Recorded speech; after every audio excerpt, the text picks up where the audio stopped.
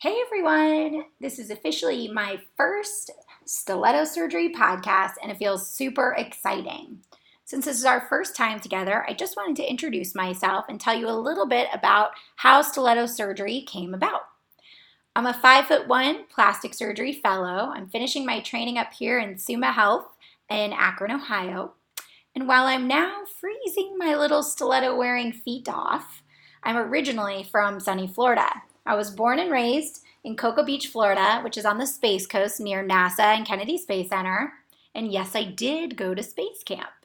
I grew up really outside on the water. My parents were really active in the sciences, so this is really where it all started. I was also a gymnast, a ballet dancer, a cheerleader. I was a figure skater. And I had a ton of tomboy hobbies as well, mixed in, like launching model rockets. After high school, I then obtained my undergraduate degree at the University of Florida. Go Gators. And then from there, I went to its rival, Florida State, where I graduated medical school. Still go Gators. But of course, this Florida girl wasn't really going anywhere, and I matched for general surgery at Florida Hospital, which is now Advent Health in Orlando, Florida. I spent 5 really exciting, tough, and life-changing years there.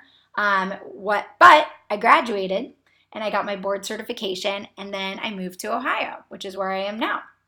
I have about 22 months, 21 hours, 27 minutes until I'm done with plastic surgery training, but who is counting? I can tell you this journey has taken me about 15 years since high school. And that's a lot of life living experiences, a marriage, a baby, a move, and loads of gray hairs.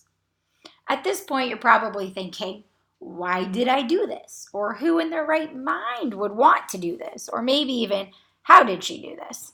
And yes, there were tons of obstacles. We'll get into all of that in future podcasts. But I can tell you, I wouldn't have done it any other way. Why pursue 17 years of training, miss birthdays, weddings, holidays, have some serious FOMO? I'm watching my friends, they're on their 3rd kid, and my bank account all the while is just continuing into the negative. Sounds pretty awful. And yeah, it can be. But let me assure you, there really is no better feeling for me than helping a patient. And I truly mean that. It is really a professional high. I'm pretty selfish. And that's really what's in it for me. It keeps me going. The blood, the guts, the glory, those are all pretty cool too. Not gonna lie. But performing surgery and being a surgeon is an amazing, amazing life. And I was really born for this. It's awesome. I couldn't do anything else. Yes, it's a career, but as many of my colleagues will tell you later, it becomes who you are for better or for worse. So yada, yada, yada, more on that later. Where did this idea of stiletto surgeon come from?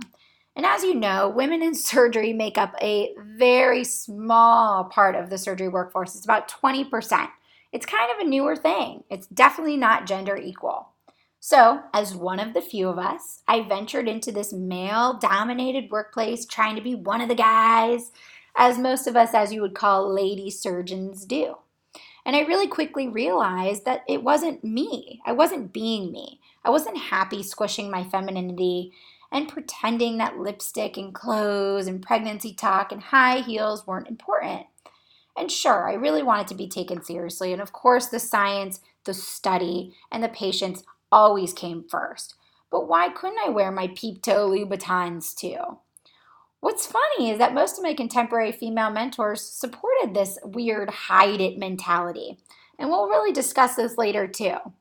But for me, the stiletto surgeon was a way to break that typical traditional female in surgery mold. It was almost a new persona.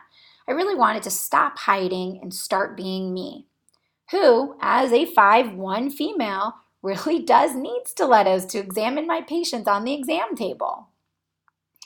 I remember telling one of the scrub techs one day, she was giving me like a jokingly hard time, telling me, you need to grow legs, because I was asking for 2 step-ups in the OR. I think we were doing a Whipple.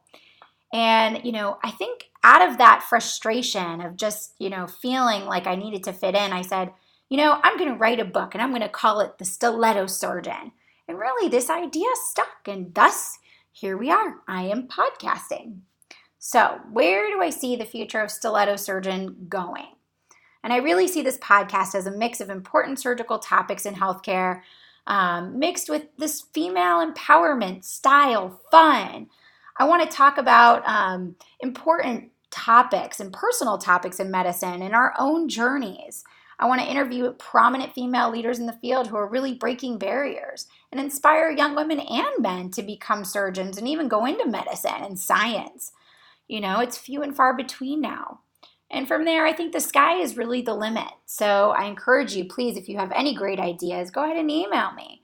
And if I can inspire just one person or answer just one question for someone, that I've already really achieved my goal as the stiletto surgeon. And I hope you decide to keep listening, because the stiletto surgeon, the student, the mom, and the wife that I am, I'm really excited to share my passion with you. Thanks.